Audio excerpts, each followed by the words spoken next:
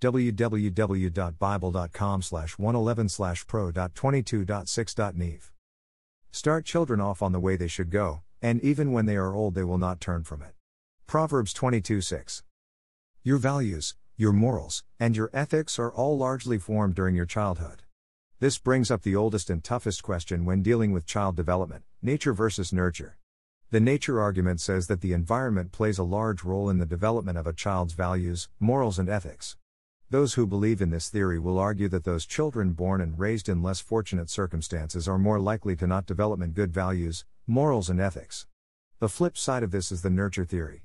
This theory says that it is not the environment itself that plays a part in child development, but that is the parents and a select few others who play a role in child development.